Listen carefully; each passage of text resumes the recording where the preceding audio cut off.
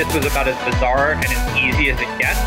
So the number for me was a number that would allow me to never have to work again. I feel like we got top. I went from a sale of $500,000 to in debt. $192 million. This is Built to Sell Radio with your host, John Warrillow. So do you remember Sully, the guy who landed the plane on the Hudson River? He had done everything there is to do in an airplane. He was even a trainer of other pilots, yet he had never had the opportunity to land an airplane on the Hudson River. He had one shot at greasing that landing, and he nailed it. And when it comes to selling your business, you've got one shot to make sure you punch above your weight when you go to sell your company. One shot to make sure you don't make some of the most common mistakes that entrepreneurs make when they sell their business. That's why I wrote the book, The Art of Selling Your Business. It's a field guide for anyone looking to sell their company. You can get it along with some gifts for my listeners at builttosell.com/selling. Welcome into another edition of Built to Sell Radio, where it is my job to help you punch above your weight when it comes to selling your company. And today, we've got a fun story from Ben Kelly. Ben Kelly used to work for Elon Musk at SpaceX. He left SpaceX to start his own company, the launch company, and sold it less than 5 years later. Great story, tons to learn from. I want you to listen for a couple of very specific things. Listen to how he protected his IP, intellectual property, when he was doing consulting, which he did to fundraise and kind of cash flow his business. It's the protection of the IP that I want you to make sure you listen for. He'll talk about how he bootstrapped his business, invested $1,200, and ultimately built an aerospace company by getting his customers to help him finance the business. He'll talk about the fine line between scrappy and crappy and how to toe that fine line. He'll also talk about how he structured his deal. I know a lot of you may be looking at a private equity investment, and here you're going to need to separate your role as owner of your company and that of CEO. And I think Ben does a really nice job in this episode talking about the two different hats he wears and how he structured his deal to make sure he was protected in both areas. Here to tell you the entire story is Ben Kelly.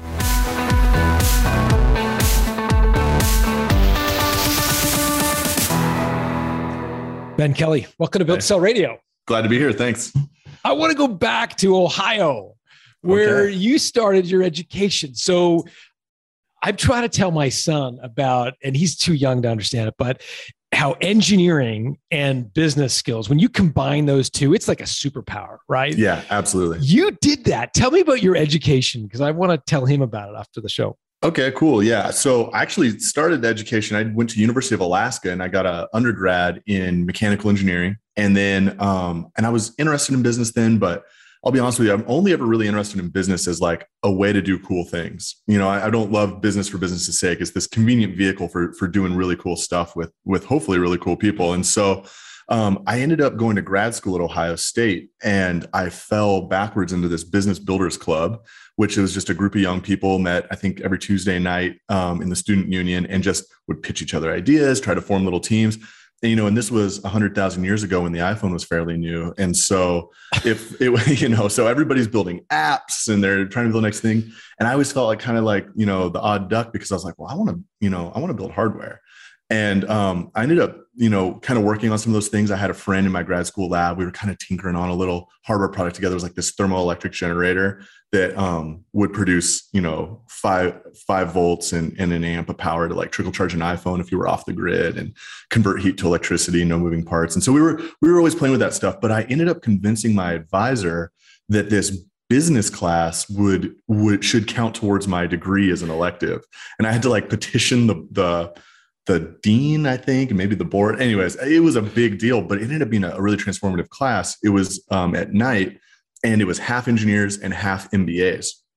And they took real IP off the Ohio State shelves, off the back catalog, and they handed it to us. And they said, pick the IP you like, build a business plan, and try to create a business out of it. And they had investors come in, and we did this whole thing. And I was just like, oh, this is great. Like, we ended up working on this little cancer detection thing. And my master's was in micro and nanofluidics. And so this was a nanofluidic device. And so I kind of knew what I was talking about a little bit. And it was really, really fun to work with the business cats on that and put all that together. So I was hooked after that. Oh, wow. That's incredible. Yeah. I'd love to find out what happened to all those folks those MBAs plus the engineers. Like, do you know like the backstories of any of them at this point? Anybody No, I didn't keep up with too many of them, but I know that some people came out of that class and they were like bound and determined. They were like, yeah, no, we're going to go raise money. And they pitched to these investors like the last day of class. And I think some of them, joined up and went and did some ventures. So real things were coming out of that and real IP. It was really cool. And after that, you went to work for young Mr. Musk at some point. Yes. Yeah. So spring of 2012, I joined up with SpaceX. They were just starting to build this launch site in California on Vandenberg Air Force Base, South Launch Complex 4 East, or SLIC 4E as we called it. It was this old Titan pad. And we kind of came in, some people had started a little bit before and were starting to convert it. I came in kind of as it was ramping up and was assigned a couple pad systems. Didn't know what those were, but had to figure it out pretty quick. And this is like the spaceship comes down and it's got to land on the barge, right? Well, that's next. This was this is a launch site first. So this is where this is the West Coast site to shoot these polar orbits to shoot around the Earth, north or south to north. And anyway, we ended up converting this whole site. It was a ton of fun, but it was really, really, really hard work and definitely school of hard knocks stuff. We learned a lot, ran into a lot of things. And made a lot of mistakes, but had good leadership and had good mentorship and was able to kind of overcome that and learn a lot. But then, yes, after that I actually quit and was like, hey, I'm going to go do a hardware startup. Thank you for the memories. And I think I moved to Seattle and I think I was there 6 weeks and they came up and were like, hey, we're going to build these barges and land rockets on them in the ocean. It's like, dang, yeah, got to do it. Sounds cool. I'm in. Yeah, it was too cool. Like you sound like you have like a kid in a candy store, like you're working on these projects that are unbelievable. It's fantastic. What's Elon Musk like to work for? Yeah. Is this part off the record? Can we stop the recording? No, it's on the record. I know. I'm just kidding with you. You know what? The thing I'll say is Elon knows how to get the absolute most out of people. Okay, and, we'll leave it at that. We'll leave it at that. But you know what? I've seen a lot of people kind of get crunched up and shoot up. I got crunched up and shoot up a little bit, found myself on the backside and feel stronger for it. So overall, a great experience for me and a great process. And, yeah. So how did K2 start? What's the backstory there? Yeah. So the backstory is from the barge. I was on the barge for SpaceX and, we're a couple hundred miles out at sea. We're on a support boat and we've got this barge and we're trying to land rockets on it. And they, at that point, tended to come down and explode. They would land and self-destruct more than they would land and still be a rocket. And yeah, I think Elon coined the term RUD, rapid unplanned disassembly or something like that. But yeah, I think that's right. Descent, I think, isn't it? Right? Yeah, they would just RUD all over the deck. And so anyway, the punchline of the thing is we would fly drones from the support boat to the barge to be like, I was deck boss. So I had to like swing on this rope between the boat and the barge. And so we were just like, kind of like, is this safe? Well, not the swinging, that was not safe, but the drone part, is this safe for us to go over and be there? And I'm flying these drones. I was like, man, this technology has come a super long way. This is 2014 into 15. So man, this technology has come a super long way really, really quickly. And I grew up as a bush pilot in Alaska, flying groceries to towns off the grid, right? Off the road system. And I was like, man, I bet we could use this in Alaska. My brother was in oil and gas. I texted him when I got back to port. I was like, dude, I bet there's an opportunity here. And he's like, yeah, I'm up on the north slope of Alaska and they're just starting to talk about drones. And I was like, boom, there, perfect time. Let's go. And so that's how we got into it. So what was the idea, the principle of K2? Like, what was the genesis of the idea? The whole idea was kind of how do we use drones to do dirty, dull, dangerous work that prevents people from having to get involved or get hurt. And also in Alaska, when you're talking about flying out to remote areas to monitor climate change or to look at map different mineral rights areas for tribes and for regional corporations, it's one of those things where it's like, gosh, they're spending $10,000 an hour sometimes just getting humans out there and gear and equipment. And I was like, we could fly out with a backpack, hike in, map the whole thing and get out of Dodge. So it made a lot of sense to me. That was never the long-term plan. The plan was, how do you bootstrap a company, make a little bit of money so you can eat, and then figure out what the scalable opportunity is. We wanted to start building payloads to put under the drones. We wanted to start building different technologies to like enable the drones to work better in Arctic weather, things like that. But we had to eat. And so that's what we started off doing, was a drone service company. And so when you say we had to eat, you mean you had to offer consulting services to other companies in order to use drones? Well, yeah, you exactly. We did. Yeah, exactly. We sold our time. And then we liked it because it was a feedback loop, and it was also a way to get paid to get smart. And I'm a big fan of getting paid to learn. And so that's what we did. Yeah. As we were going, and then we ended up flying some of the first LiDAR on a multi-rotor in the state. And you lost me there. LiDAR is a form of what, navigation, or? Yeah, it can be used for navigation. In this case, we were using, it's a rotating laser beam. And what it's essentially doing is it sends out this like PWM, pulse width modulated thing. And it's listening for the echo, just like radar listens for echo, but it's at the speed of light. And then, so it can penetrate trees and find the ground and the tree layer. So it's like really great technology for doing sounding, for doing distance operations. And so the original kind of monetization of K2 was billing for projects by the hour, essentially hiring out your expertise to these companies that wanted to deploy drones.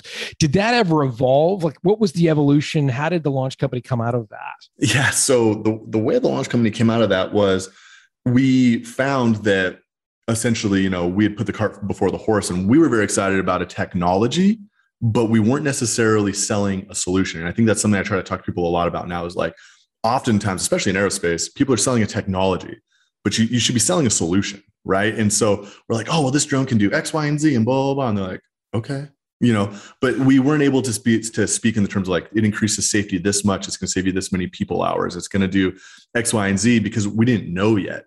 We weren't able to just create these statistics from thin air. And so it kind of created an issue. And so we ended up pivoting to training, because a lot of people were bringing drones in-house pretty quickly.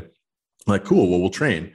And then the numbers just didn't add up. The juice wasn't worth the squeeze. And so what had kind of secretly kept us going during that time, we never took on any money, any debt, anything, was I was moonlighting and consulting to space companies and selling my expertise again, but this time space companies. And I guess I just kind of had this moment where I was like, if these people will call a drone company in Alaska to help them with their spaceship problems, there may be a market opportunity. Now, I'm no business genius, but I just put 2 and 2 together here, right?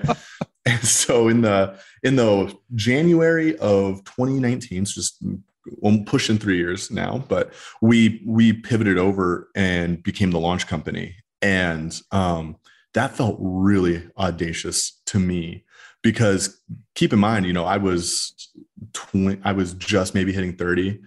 And had been in the industry 6 years, maybe not even. And it was just but the gift of SpaceX was we did so much in such a compressed amount of time that you really felt like a couple of decades of experience of the things you'd been a part of and things we'd seen. And so anyway, that's kind of how launch companies started. I was like, well, what if I just did this thing that makes money, but I stopped doing it in secret and I told people about it. Right. So you're moonlighting, helping these companies. And then the launch company, was it set up as a consultancy to begin with, or did you always have the hardware vision in mind? Like, take me through what your original business model was. Yeah, it was honestly very similar to what I did with K2, just in a different space, where I was like, well, I definitely want to build hardware. I definitely want to help these companies quit reinventing the wheel around launching rockets. I was just watching people go through the same pain of these very convoluted cycles. And I was like, man, we can interrupt that cycle. But the way to do it is we have to just kind of jump in now. There was so many companies that were so far down the road that if you tried to sell them a complete solution, they'd be like, no, not interested. And it was funny because I had learned the power of market research at this point, the hard way. And I was asking, I was like, hey, what if you could just lease a launch site? And they're like, no. Like, we do this all ourselves. We're vertically integrated. We're blah, blah, blah.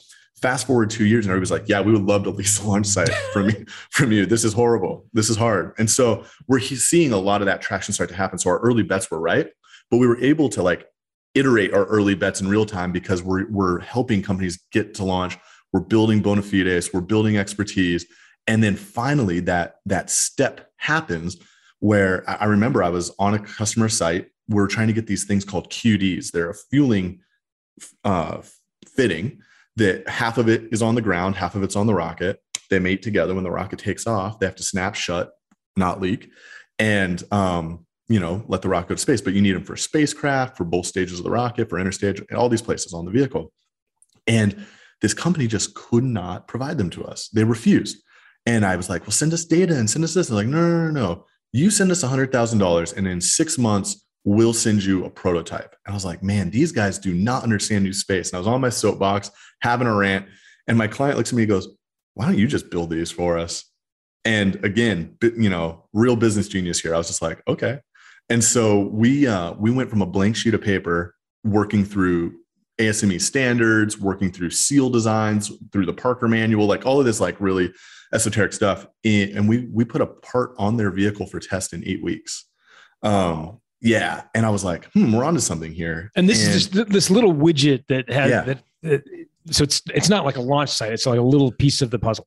Exactly. Yeah. And the model became like, well, there's a gold rush going on. Let's sell some picks and shovels.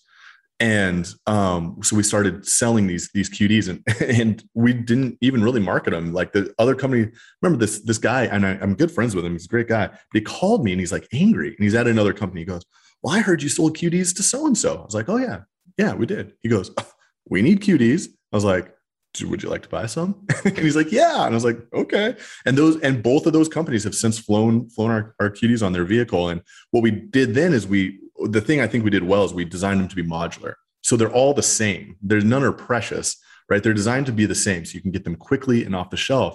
And what I started to realize is like, oh, what SpaceX did on the vehicle side, disrupting this time scale in the supply chain, we can do this on the supply chain side.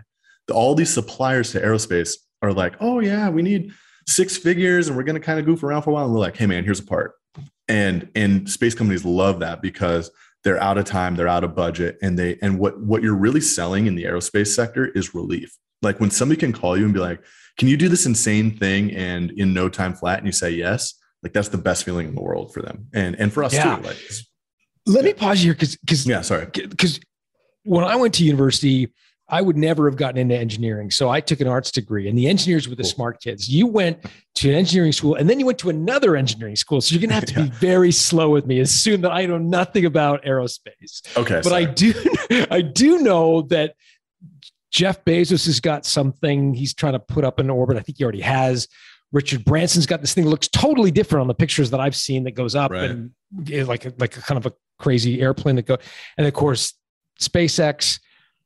The physical hardware all looks totally different to me. Yeah. Like to my eye, some look like more like the shuttle and others look more like airplanes that have like, how is it possible to create the same widgets, these QDs that would work on Bezos's aircraft as well as Elon Musk? Like that seems really out there to me. No, that's a great point. And so the key in engineering is solving the problem at the interface. And so the interface is just like, where does their stuff end and where does the other stuff start? And man, actually, this is something that I've ranted up before, and I'll try not to go on my soapbox.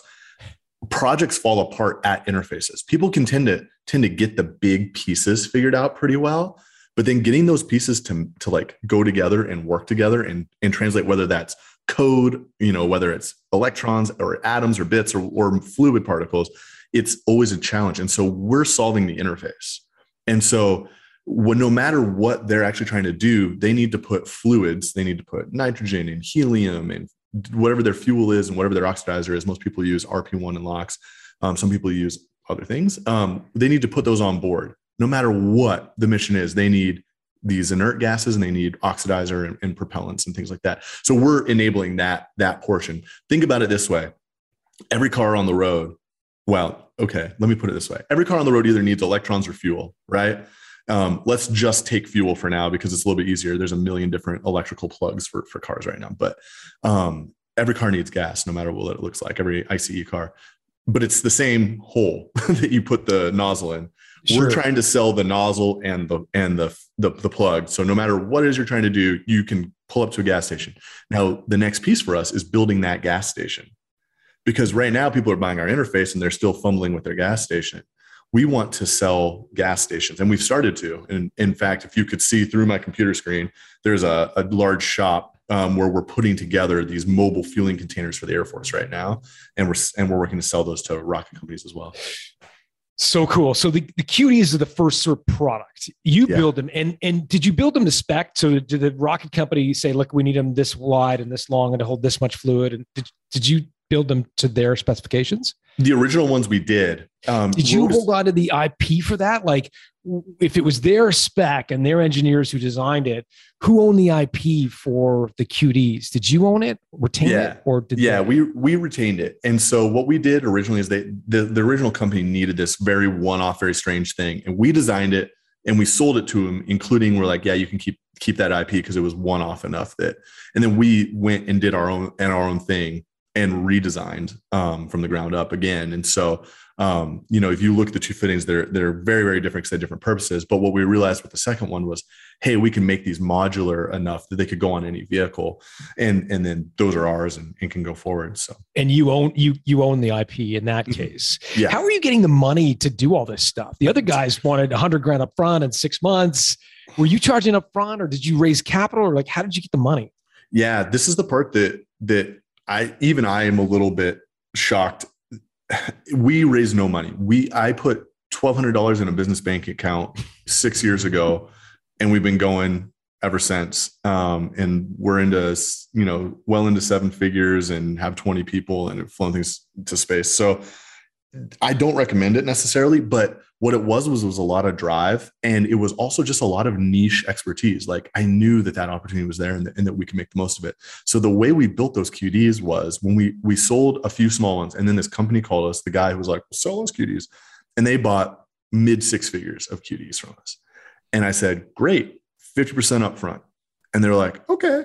And so we used that money to go and get them built, get them created, test them, qualify and make sure everything was good to go, send them all out, and then got paid on the backside. But we often used, through our history, we don't have to anymore, but through our history, we used billables, the profits from billables, the margin from billables to pay for hardware development. So what billables meaning hours? Yeah. So we do a lot of consulting hours to all the major new space companies.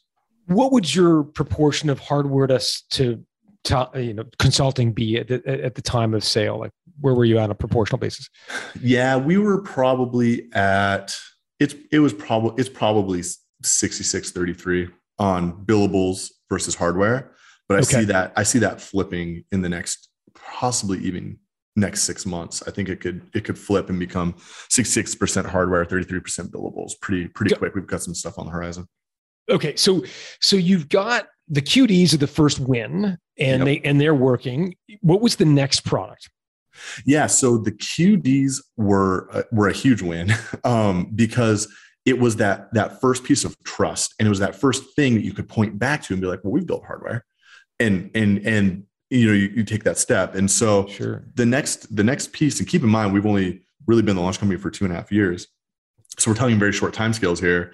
Yeah. Is these mobile fueling units we're building. So we essentially had been doing design hours for companies and taking things to the point where all the drawings were released, all the parts were ordered, and then their technician teams were going off and building things. And we were saying like, yeah, Godspeed, good luck, give us a call. And then we'd go down and help put it together and do field operations and stuff.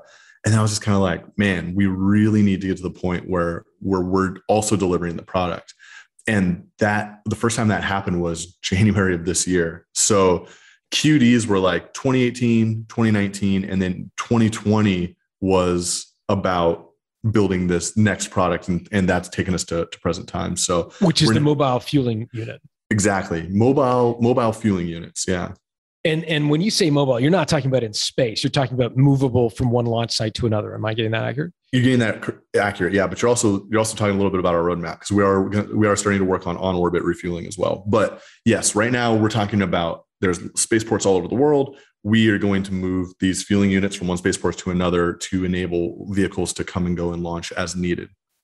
Cool. Let's talk about the exit. So you're 2 years in or 3 years in.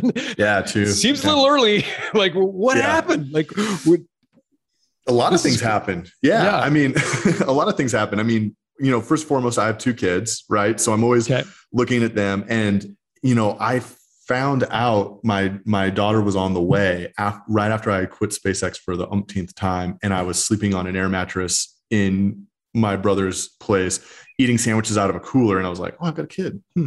I got to get this going. And so I've been very, very driven. And I think every bootstrapper knows that feeling of like, I'm staring at the ceiling fan as I'm trying to fall asleep, and I'm adding up all the money that I have versus the money coming in versus the money I owe everybody else, trying to make sure it's greater than 0, right?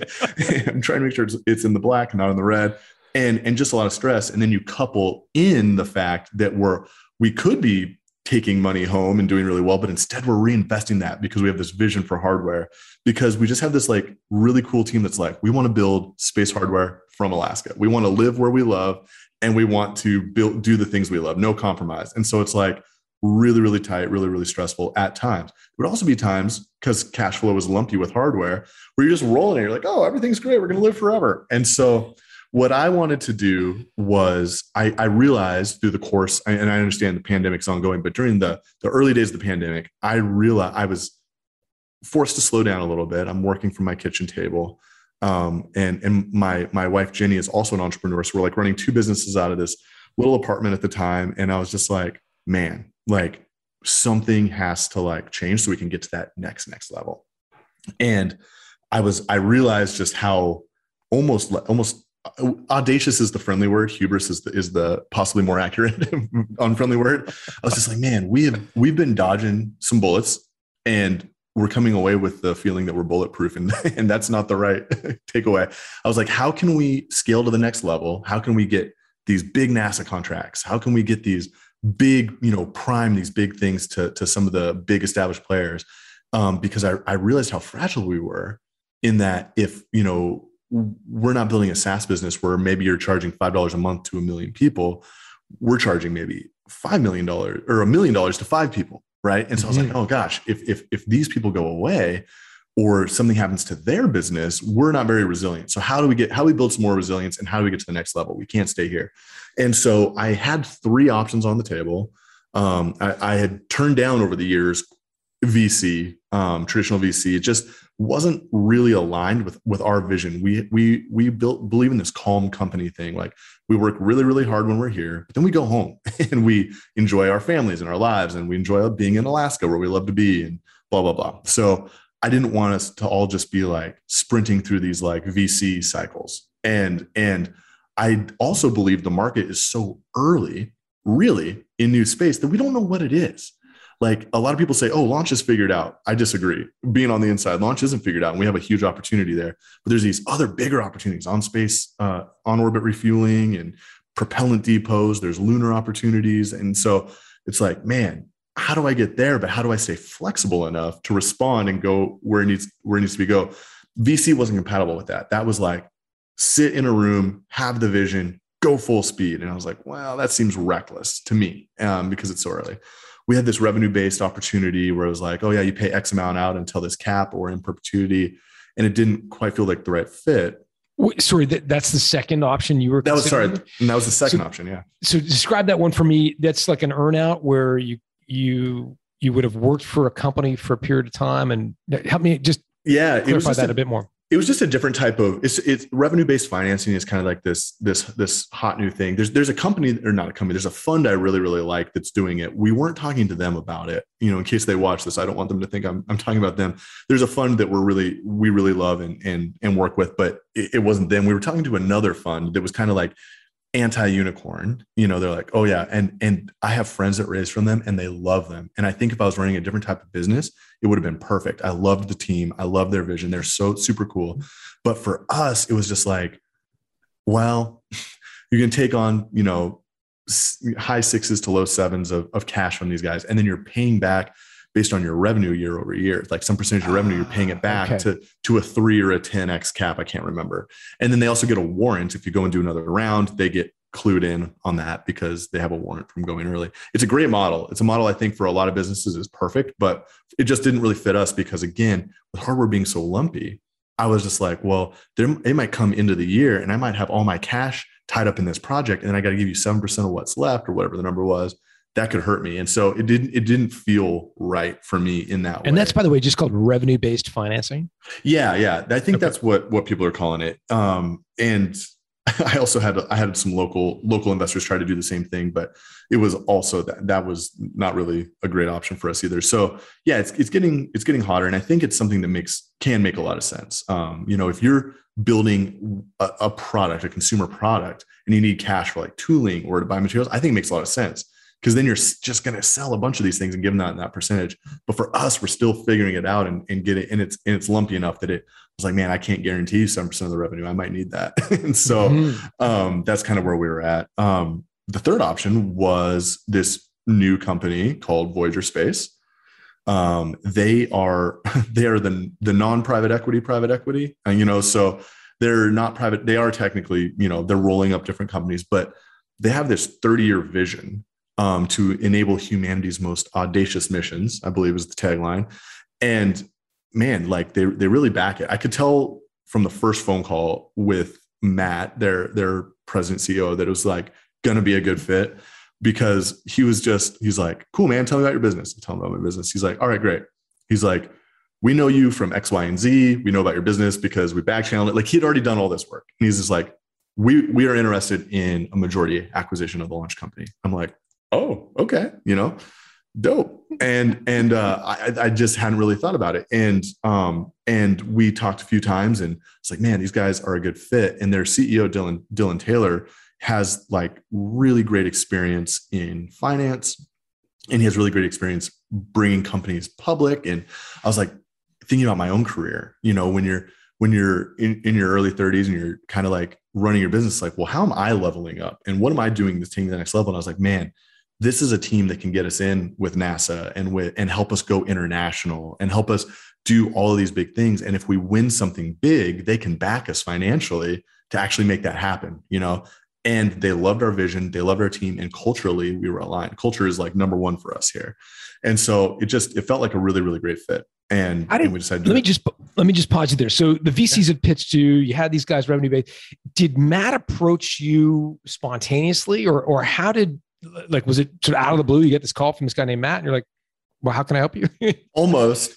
Pretty close. We were working with the first company they acquired, Altia Space Systems. We were working with them on a bid. And they were like, well, what's the deal with this company? And Altia's like, man, they're cool. They do this and X, Y, and Z. And then they started to dig in. But I had actually talked to Dylan maybe 6 months before. And he's just like, oh yeah, man, you guys sound great, but you're a little early. Let's wait and see where things go. And then 6 months later, we just ended up having an incredible year. And ballpark, where are you revenue wise at this point, if you're allowed to talk about it, or number of employees, or some proxy for size? Yeah, proxy for size. This summer we hit 30 during some surge work, but we hover just around or over 20 usually. 20 employees. Yeah, but at 2019 we had 1.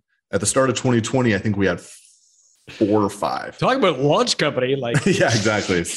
And so yeah. So yeah, that's kind of where we're at, and we have a roadmap of doing a lot more. I mean, I had not probably share actual revenue numbers because of some stuff we're doing with Voyager, but I would say like every year we've more than doubled our revenue thus far. So been growing quick.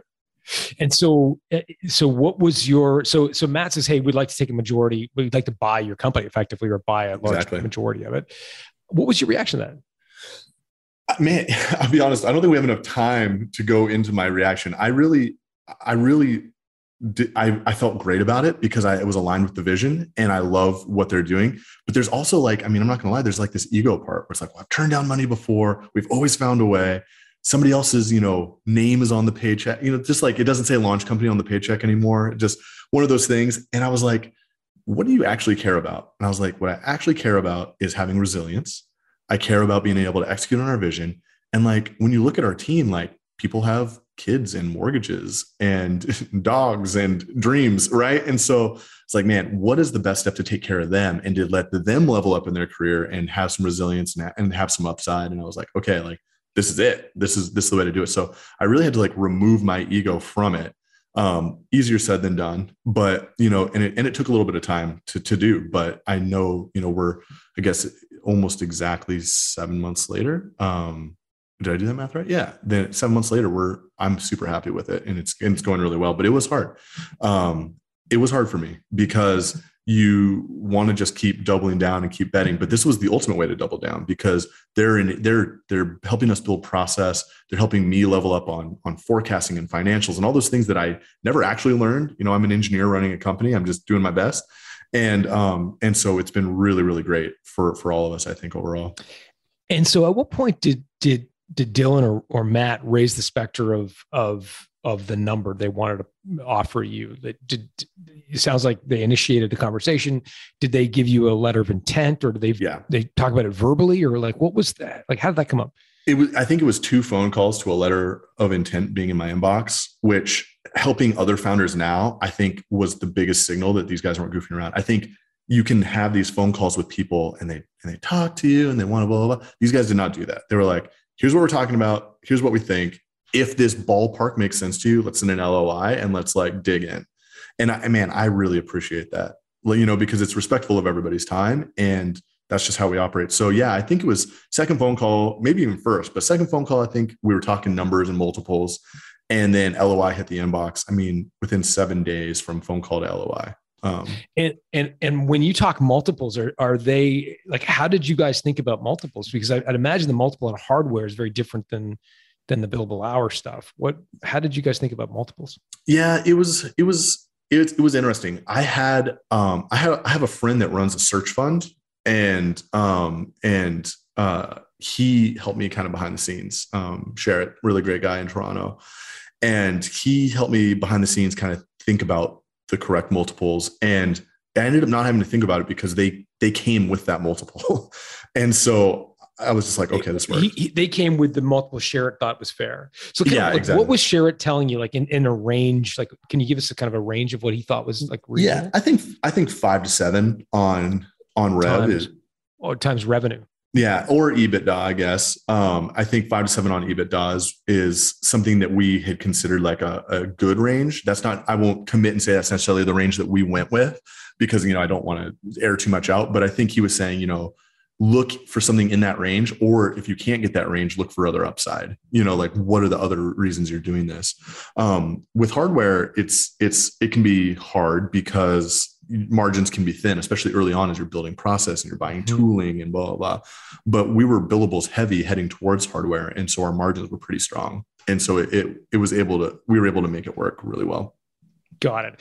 And was the offer, I'm assuming usually with a private equity deal, you know, it's like, we're going to buy 60% a controlling interest, but we want you to leave a portion in. Was that the structure they used with you? So you've got some skin in the game still. Exactly. Yeah. So we were able to structure it where I still have, you know, single largest individual shareholder type thing. So there's a lot of upside, because they were very clear. They're like, dude, we're not trying to take this and just stuff it into something else. Like, we want the launch company to be the launch company and to work with all these other companies to like build this bigger machine and build these bigger opportunities. And so it was one of those things where like they really wanted me to stay engaged.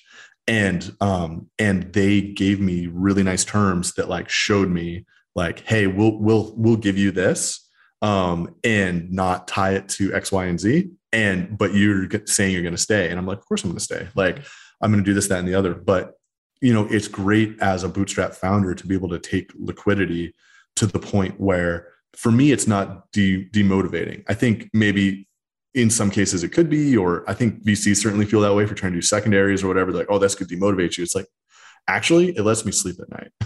You know, it lets me not worry. And now I can really bring my focus to the game and go to the next level and make that second large chunk worth, you know, a lot more. And also they're helping us set up shares for the team. So we immediately set up kind of a form of profit sharing. And we also are setting up longer term some other great ways to we've always just done informal bonuses that were as part of a percentage, but now we're going to have a formalized program to keep people tied in and let them obviously share in the value they create. And so like all of those pieces were in place from like second phone call and then came through on LOI. Cause I was just like, these are the things that are important to me. And they're like, cool, this is what's important to us. So long answer to a short question. I unfortunately have to beat around the bush a little bit, but I totally appreciate that. But I like hearing that there's a structure in place where they've got the majority, but then they've left you to participate in a significant way in the future upside.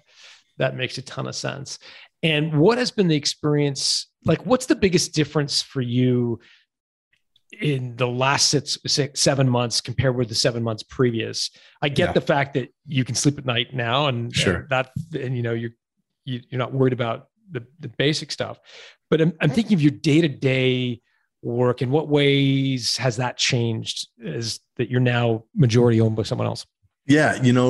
Really the biggest promise they made was, we're not going to mess with what works. Your company to run, so I've got a board now. Never had a board. I've got a board now. I'm one of the seats, and there's, other people as well. But on our matrix, we have a board matrix, like almost every decision is mine. And so what's great is that most things haven't changed, but I'll tell you the single best part, and what I realized I was missing, is that there is now somebody else who cares about the finance side. I was the only person in the company really dealing with finance. We have a fantastic operations director, and she's just unbelievable. Rachel Williams, big shout out. And she runs a lot of the finance, and she also has like stepped into that role. But prior to that, it was just me kind of being like, there was always this tension. God, man, we need more tools, or we need more people, or we need this. And I'm like looking at the numbers, and I'm like, well, gang, we gotta maybe figure out how to do this. I used to joke there's this fine line between scrappy and crappy, and we've got to just like toe this line. And so now it's really great because we're doing forecasts 6 years out. We're building budgets. I'm like, hey, I think this is going to be tight. We're going to have this cash flow issue here. Cool. Let's brainstorm how we can smooth that lump out. Like, I have somebody else in the owner's box who is trying to say like, hey, how can we help you succeed? What do you need? And then there's capital available to make pushes or to take big bets or to do things. And that is a very freeing feeling, because now it feels like a sandbox. We can just go play. So cool. What is a board matrix? I don't know that term. Yeah, it's like an approval matrix, right? So like, Ben can spend up to this amount of money without asking but anybody. Ben can hire or fire. Ben can do just the things like that you need to like go to the board for, versus like daily operations running. Like, should Ben commit to this $100 million contract? It's like, maybe you should talk to the board, because what if you're signing up for more than you can chew? Or, it's just things like that. Got it. But yeah, and that's actually been nice for me, because I like having somebody that can bounce ideas off of. I can say, hey guys, this is what I'm really thinking about. And one of our board members is super active with me day to day almost, where we're just getting up and running. He's like, okay, cool. Like, I get how your business works now. I see how everything is. And we're structuring it in a way that makes sense for us, but that lets us like grow and build operations and build process. And so like that for me, you talk about engineering. For me, engineering systems for a long time was really, really fun. Now engineering this company is really, really fun. Like building all the processes, building the autonomy, investing in the people, like all of those things that like make the mission happen has become like my new passion and something I really, really love. That's really cool. Really cool. It's interesting. I'm asking about the private equity group because I did an interview a little while ago with a woman named Sherry Deutschman. She built a company, and one of the key parts of her culture was an employee profit sharing program. And she got acquired by a private equity group. And months after the acquisition, they came in, looked at the line item variable comp, and they said, okay, well, let's get rid of that because that's going to lift our EBITDA by 6% or whatever. And she kind of kicking and screaming said, no, you can't take away that. That's a key part of our kind of culture. And they said, yeah, but it's a huge part of the expenses of the company. We're going to get rid of it. And they got rid of it. They went from 52 employees or something like that. Sherry left. And soon after they were down to like 7 or 8 of the founding group of employees, because they'd sort of hollowed out the secret sauce, the magic of the culture. You're running a space company in Alaska. Like that's weird. Like that's a pretty unique culture. You guys are into like the environment you're living in, and you want to do cool stuff. You have this whole culture of what you call it, like a calm company. Yeah. In what way has having a private equity backer impacted your culture? That's a great question. To be honest, we did, and this is something I give Voyager huge props for. They did multiple AMAs, Ask Me Anythings, with the team. And Matt Kuta, the COO and president, just showed up and was like, what do you got for me? And our team was relentless. They're just like, what are you going to do to preserve this culture? What are the pieces of the culture here you like the best? Like, what do you think about X, Y, and Z? And even to the point where like, I'm a pretty straight shooting, like right to the point guy. I was like, whoa, and Matt's just like, Matt afterwards was like, I love that happened because it shows how much they care. Right. Like, and I was like, everybody, to me, both sides responded perfectly. And so that was really great. I think, I just sent a big culture email yesterday about, we do these like quarterly, like all hands where it's just like, hey, what are we up to? How are we doing? Yeah. Blah, blah, blah. Yeah. And I sent a follow-up because, it's starting to get dark outside and it's starting to be a change of season. We've all been inside for 2 years, things like that, or however long it's been. Time's a little strange right now, but you know what I mean? And it was just kind of a check-in, and I forwarded it to the board and got, immediate feedback of just like, it is so good that you're vocalizing these things, because a lot of people have a vision for that. They want their company to go, but they don't vocalize it. Nobody else can pick it up and play the same sheet of music and blah, blah, blah. So like culture has not been an issue. And I've had to push hard on a few things, business-wise with Voyager, and they've always showed up and been like, what's going on? How can we help? And so I don't see a cultural issue. I think they know that that's the secret sauce of launch company. Similar to the story you're saying, is like, I think they recognize like what makes us special is the people. A company is nothing but a group of people, and they're working really hard to preserve that, but and grow that. And I have one-on-ones with Dylan, and we talk about that quite often. And I know he's aligned. So those were things we spent a lot of time on during due dil, actually. It was less like ones and zeros or whatever, accounting stuff. And it was more like, how's this going to feel? What's this going to really smell like? I had, just real quick, I had friends in Ohio that went through the exact same thing that you're describing. So I was very cautious, skeptical, or conscious of it. Yeah. What was the toughest question out of interest that Matt fielded? You said that one question made you kind of squeam a little bit or squirm a little bit in your seat. Our engineering director, Robert Doty, great guy, great friend. He just goes, yeah, hi, quick question here. Sounds like all of the changes you guys are talking about are going to fall on Ben and Rachel to implement, Rachel being our operations director. How are you going to help preserve their time and make sure they're not getting distracted from what's actually important at the business? And I was like, oh, man. Oh, that's great. And it's a fantastic question. And they were like, straight talk. They're like, while we integrate, it's going to be a little messy and we're going to have to figure this out. And we're all learning together. He's like, but we're all on the same team. We're going to figure this out, and we're going to, get the systems built. We're going to go from your systems, which work great for a team of your size. We have to transition them into systems that can go public and can scale and can do all these things. He's like, so you got to just understand that we're all learning together and we're all going to do our best. And I was like, yeah, that's the most we can ask for, is like, show up with a good attitude and do your best. And that's it. Hindsight's 2020. And I think every time I've done one of these interviews, I think every founder has had something, some small thing or some big thing that they would do differently if they had the negotiation over again. Yeah. In your case, you had 3 potential exit options: VC, the revenue-based financing, and then Voyager. If you could rewind the clock and do it all from scratch, what might you do differently if you had it to do over again? Yeah, I think really the biggest thing is I wish that I had studied and researched more about the process before I went into it. That's something I'll spend 6 months picking out a television set. You know what I mean? And like reading reviews and comparing this and blah, blah, blah. And I felt naive, and I think it was one of those things. I think it's something like when people are like buying a car and they're like, they want to come off as an expert, so they don't ask dumb questions. I think I wish I would have asked a few more dumb questions along the way. And that's part of the ego possibly too, but it's just like, man, I should ask more dumb questions. But I was trying to convince these guys that they were getting a smarty and not, and that somebody that knew what they were doing. And so I was like fiercely Googling and doing research, but I wish that I would have just gotten smarter. But you're also running the business day to day. So now you've got this whole new, anybody that's been through due diligence knows it's a lot of work. You've got this whole new work cycle on top of your normal work cycle. And so, yeah, I think researching and understanding better would have been the thing.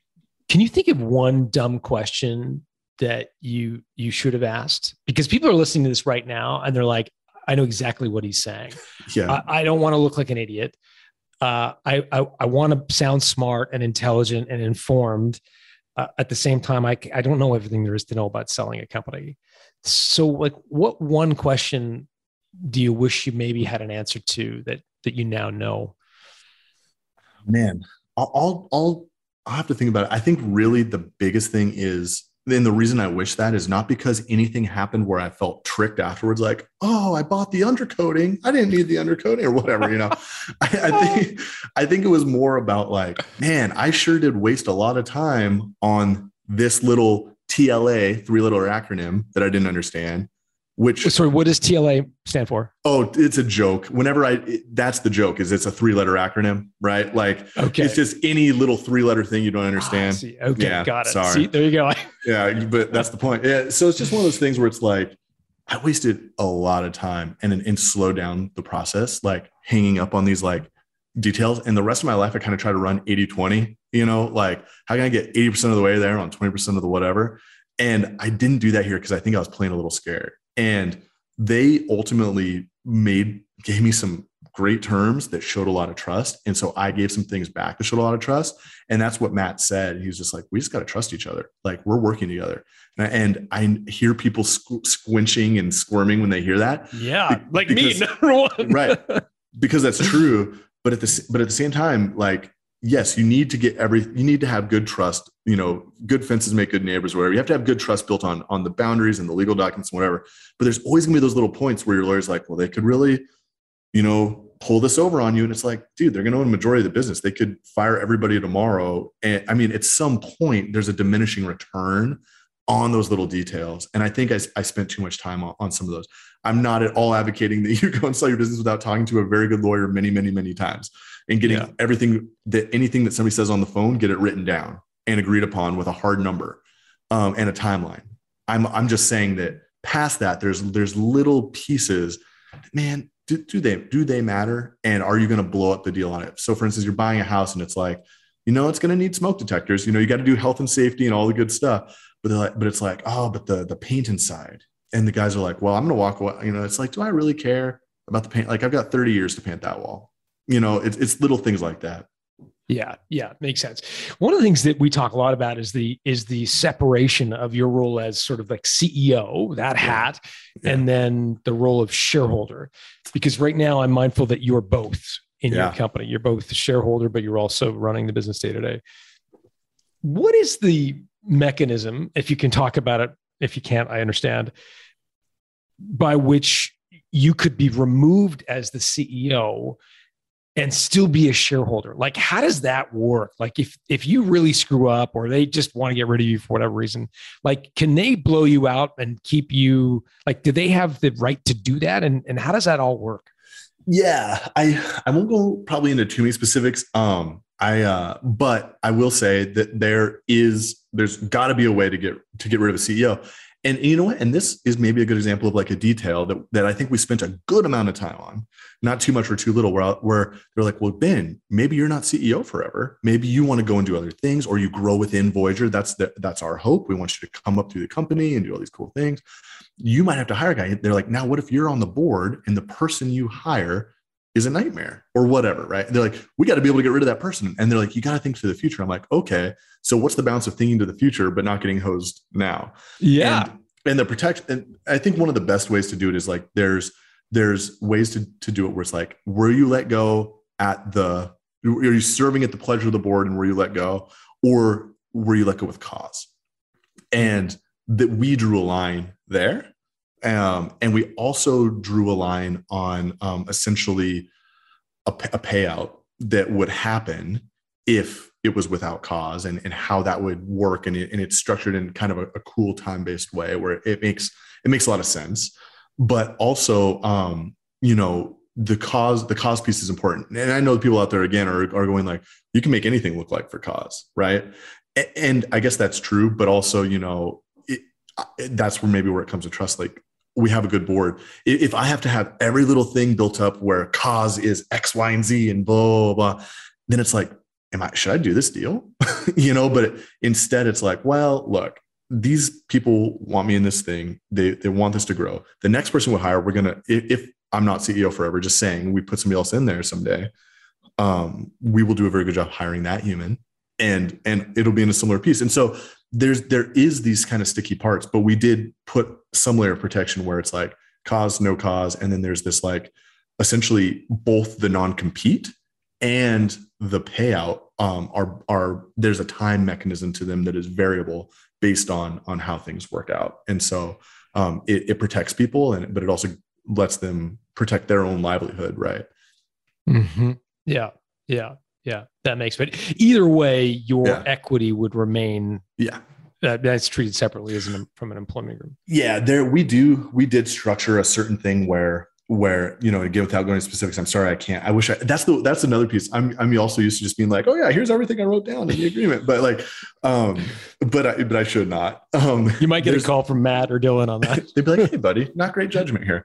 I think there's also a piece where, over time, you're allowed to say, I'm allowed to, maybe if I want to sell X amount per year, right, or whatever. And so, like it's one of those things where they don't want me to have, say, a phenomenal year, sell everything, get out and be like, good luck out there. Right. And conversely, I don't, want them to buy the rest on a down year. And so we have some mechanisms in place that make both parties happy and how that timescale would work. Got it. That's super helpful. And you worked, I'm assuming, with a lawyer on your end. They would have had a legal team, but you had one on your end. Yeah, we were fortunate. I think one of the things I tell bootstrappers all the time is like, what are the things you can hire away immediately? Where is it not valuable for you to be spending your time, and where are you afraid? And for me, it was always bookkeeping and legal. And so we went out and got a lawyer we really couldn't afford. And that paid huge dividends when eventually we went through this process, because they were like, oh yeah, we'll call the M&A office in LA. And I was like, awesome, this is great. Glad you have one of those, because I don't. Yeah, that's awesome. It was really useful for us. Ben, I know you got to go, and this has been amazing. Where can people reach you if they want to reach out and say hi, or are you a social guy? Where can people reach you? Yeah, I am on LinkedIn, Ben Kelly, Kellie. And then I'm on Twitter at North Road Ben. And you can always go to Ben Kelly, BenKellie.com. I got a little landing page there, and you can shoot a note over and say, hey, got a little newsletter I write about building hard things, doing it well, bootstrapping to space, things like that. I'm just getting off the ground. So come sign up and follow along. That's awesome. And I have a feeling that we're going to hear more from Ben Kelly in the future. I just have a sense. So I'm going to stay in touch. I hope so. I want to hear how the journey ends, and we're refueling spaceships in orbit and all kinds of crazy stuff. You can educate me on this stuff. So Ben, thanks for doing this. Hey, thanks for all your time. Thanks for having me on. This was great. Be safe out there and have a great day. Hey, if you like today's episode, you're going to love my new book, The Art of Selling Your Business. The book was inspired by the cohort of my guests over the years who have been able to negotiate an exit far better than the benchmark in their industry, sometimes 2 or 3 times more than I would have expected. I was curious to understand the tactics and strategies of these entrepreneurs and what they do differently from average performers. The result is a playbook for punching above your weight when it comes to selling your business. To learn more, go to builttosell.com/selling. where we put together a collection of gifts for listeners who order the book. Just go to builttosell.com/selling. Built to Sell Radio is produced by Haley Parkhill. Our audio and video engineer is Dennis Labataglia. If you like what you've just heard, subscribe to get a new episode delivered to your inbox each week. Just go to builttosell.com.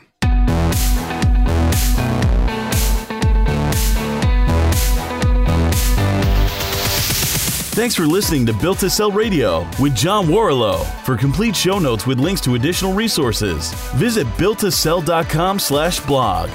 John is the founder of the Value Builder System. To find out how to improve the value of your business by 71%, visit valuebuildersystem.com. John is also the author of Built to Sell, Creating a Business That Can Thrive Without You, and The Automatic Customer, Creating a Subscription Business in Any Industry. Connect with John at facebook.com/builttosell or on Twitter at John Warrillow, WARRILLOW. Thanks for listening.